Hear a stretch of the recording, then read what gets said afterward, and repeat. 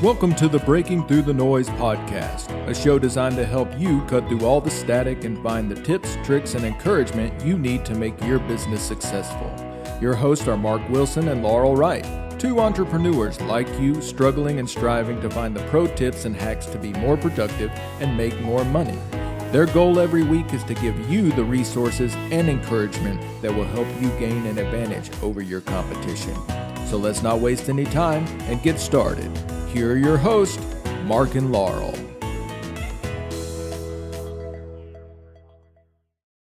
Welcome back to Breaking Through the Noise podcast. She's Laurel Wright. And he is Mark Wilson.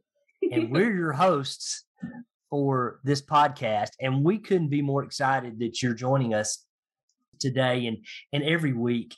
We just are thrilled that you take a few minutes out of your day to help us try to help you with some tips and tricks that'll help you be a better marketer for your church, whether you're the pastor or the communications director or a volunteer. That's our goal. If you've been listening to our podcast, you know that Laurel has a real another job, which is not only working with churches, but she's part of a Nashville-based Americana duet called the Young Fables. So find their music on Spotify. You'll thank me later. So Laura, what's up with the Young Fables these days? Or what's up with you? What's up with me? I don't really care about Wes. No, just kidding. Well, yeah, I figured. No. Yeah, we're just trying to get back into the swing of things. We're starting to travel a little bit more, but kind of never know what's going to happen with the world now. So we're just taking it day by day. Yeah, I hear you. I'm hoping we're on the other side of the Omicron variant, so we shall see. So, Laurel, again, one of your hats you wear is as a social media manager for churches. So what is an issue or struggle that you're hearing from your church clients these days? What are they having trouble with? Well, I'm asked almost daily, how should we be using social media in our church? Should we be on Facebook or Instagram or YouTube? Should we post pictures or stories or videos? And, some churches are, wanting to start a podcast or, they want to blog, blah, blah, blah, blah, blah. So. Yeah, same here, Laura. I hear that every day as well. And the simple answer is something we talk about a lot, and it's not sexy. It's not the exciting thing, but is that you have to start with a strategy for your social media, and then use the platforms that help you get your messages to your audience. Most churches struggle with the strategy part for a variety of reasons. And today's episode is going to talk about a simple social strategy to answer the quote, how should we be using social media in our church, quote, question. And, we church folk, or at least us old ones, like a good catchy formula to simplify strategies. And one way to encapsulate the strategy for using social media in our vernacular is to call it an I strategy. And the I stands for inform, interpret, and invite. And here is that I strategy on how we use and plan our social media in a church setting. And in my opinion, there are three purposes for using social media in the church, and we'll translate them into our use in the church. So, Laura, why don't you share the first two I's? Okay, sure. Well, the first I, like you said, is for inform, which means building brand awareness. And in the church setting, this means showing people, what we're all about. It's hard for people outside the church to understand the mysteries of the church, like faith in a creator God, belief in Jesus as our Messiah and eternal life until they become a quote unquote insider. What we have to do in social media to build awareness is to translate these concepts and demonstrate how we live out these values and beliefs in the world. For example, sharing how we live this out in our worship and our fellowship and loving our neighbors. We build brand awareness by showing, what these intangible values look like in action, by demonstrating who we are transparently and authentically. These posts are what some call showing the church in action, or the life of the church pictures. Either way, they should paint a picture of who your church is for its people. And a pro tip, go ahead. I'm sorry. Yeah, I was just going to say, before you get into the pro tip, this is these kind of, I think of videos when I think of this showing the church in action, and unlike what we talked about in the previous episode 22, where we talked about scripting videos, these are unscripted for the most part. They can be, but again, to build off authenticity, showing your church in action and showing your people, living out the mission of the church is I think a great way to build that brand awareness. So I think you were about to share a pro tip. Yeah. And like you were saying, the videos are also really important. It informs your guests and your visitors and people that go to the church, but I think it also makes people feel more comfortable if they haven't stepped foot inside that church. So I think videos really, posting a picture, can lead people's minds in so many places. But if you post a video, it kind of gives more insight. But the pro tip, is help others see the church as a community of people that aren't all the same, but they're committed to being in community and mission with each other. Ooh, I like that. That. Should we go to the second I? Or? Yeah. What was that second I, Laurel? The second I is for interpret or connecting with your audience. So this is where the church should really shine versus our peers in the business world. We want new people to connect with our people and connect with our mission. Think about it. We're, much more likely to engage with a group of our peers in a community focused on Jesus than joining a mailing list for a community of robot vacuum cleaner owners. Yeah.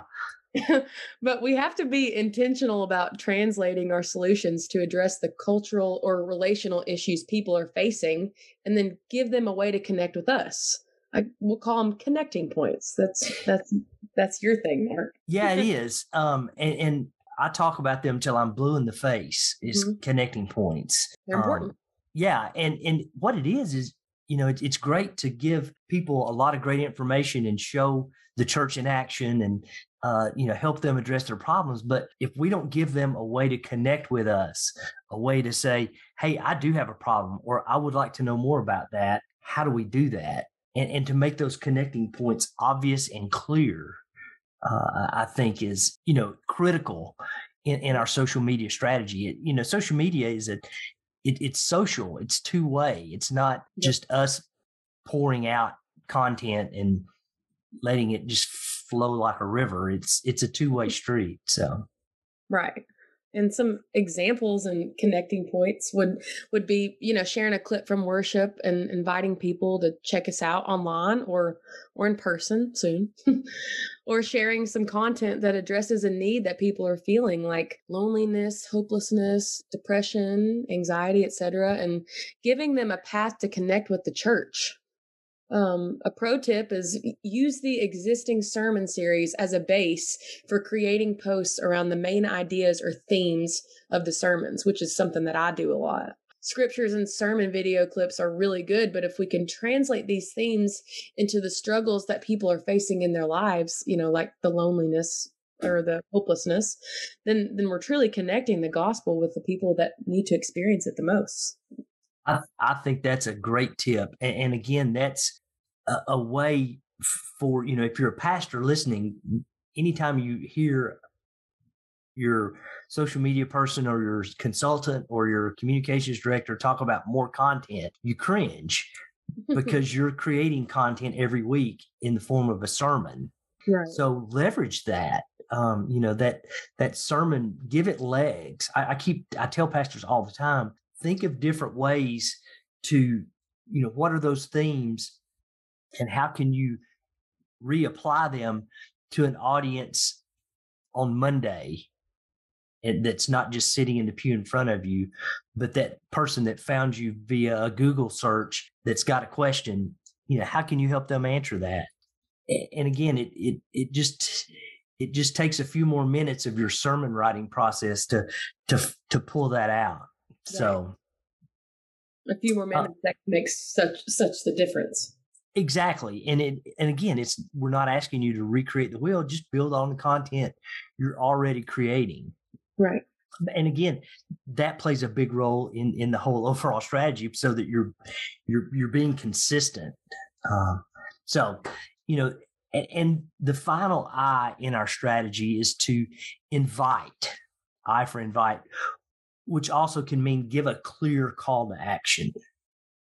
So, speaking of the robot vacuum cleaners, this is a much easier for our colleagues in the business world because they have a tangible product or service with features and benefits that they offer at a predetermined price.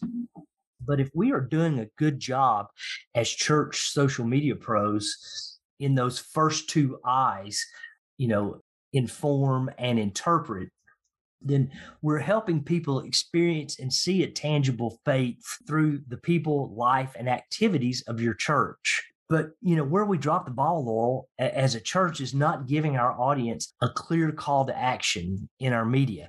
Again, that goes back to tying call to action to a connecting point. That call to action then leads to a connecting point that leads to hopefully the beginning of building a relationship with that person. So, like Laurel provided you with pro tips, here's a pro tip for you in considering how to use invite strategy. The invite part of the strategy is not only invite visitors to experience online worship, but give them the link and a compelling reason to click on it. Like our topic today is dealing with loneliness or depression, maybe, again, versus the, hey, church starts in an hour, come join us.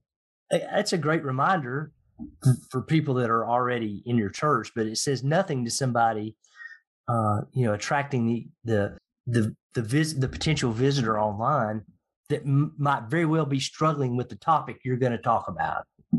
So, and you can give them an ebook to help them overcome hopelessness in exchange for their email address so that a conversation can be started. If someone is struggling with loneliness and they're interested in a small group, make sure they have a way to get connected. Even a link through a social media post. I've heard stranger things happen. Yeah. Recently I had a gentleman join my Monday Bible study group from Albuquerque, New Mexico. Tell me how that happens. So, yeah, that's amazing and crazy. And that just shows you the power of social media and, all these things that we're talking about. And Mark, another way this strategy works is to connect or reconnect with the church's people that may be longtime visitors or even members that haven't really engaged with the calling in their life and how it relates to the mission of the church. So yeah, particularly Laurel in the pandemic, as we've spent the last 2 years in the wilderness, how do we get people reconnected? And I think you're exactly right. This strategy helps facilitate that. Right. We're working on that in one of the churches that I work with right now, trying to get, members that haven't been in a long time or, like you were saying before COVID happened, trying to get them, re-engaged and figuring out ways. And this conversation that we're having really sparked some stuff in my brain. But the real pro tip here is that social media posts are a great beginning, but they're really useless unless they have, some type of purpose.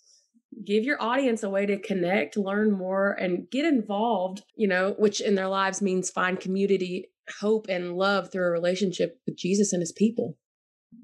Amen, Laurel. Thanks for that. I think these are important ideas for our churches to consider as we move into new ways to help more people engage with the gospel. And as always, if your church wants help leveraging your video and digital marketing and social marketing strategy, reach out to Laurel or myself. All the links and ways to contact us are in the show notes and on the breakingthroughthenoise.com. That's THRU throughthenoise.com and churchcmo.com websites. And one more thing, if you're new to the show or haven't already, please subscribe to our podcast and you'll be automatically updated when new episodes come out. And if you liked what you hear, give us a nice review so more people can find us and find the help that they need. And make sure to share the podcast with your friends and colleagues. Have a great week, and we can't wait to talk to you again next time on Breaking Through the Noise. Thanks for investing a few minutes with us on the podcast today. We hope Breaking Through the Noise will become your go-to resource for growing your business and yourself with our pro tips and life hacks. If you like what you heard, please do us a favor and hit subscribe. And if it was helpful, leave us a review wherever you listen to podcasts. And most importantly, let's get connected. Hit us up on social media. Our links are in the show notes. Our theme music is from the Young Fables. Check out their latest album, Pages, on Spotify or wherever you listen to music. We'll see you again next week as we keep breaking through the noise.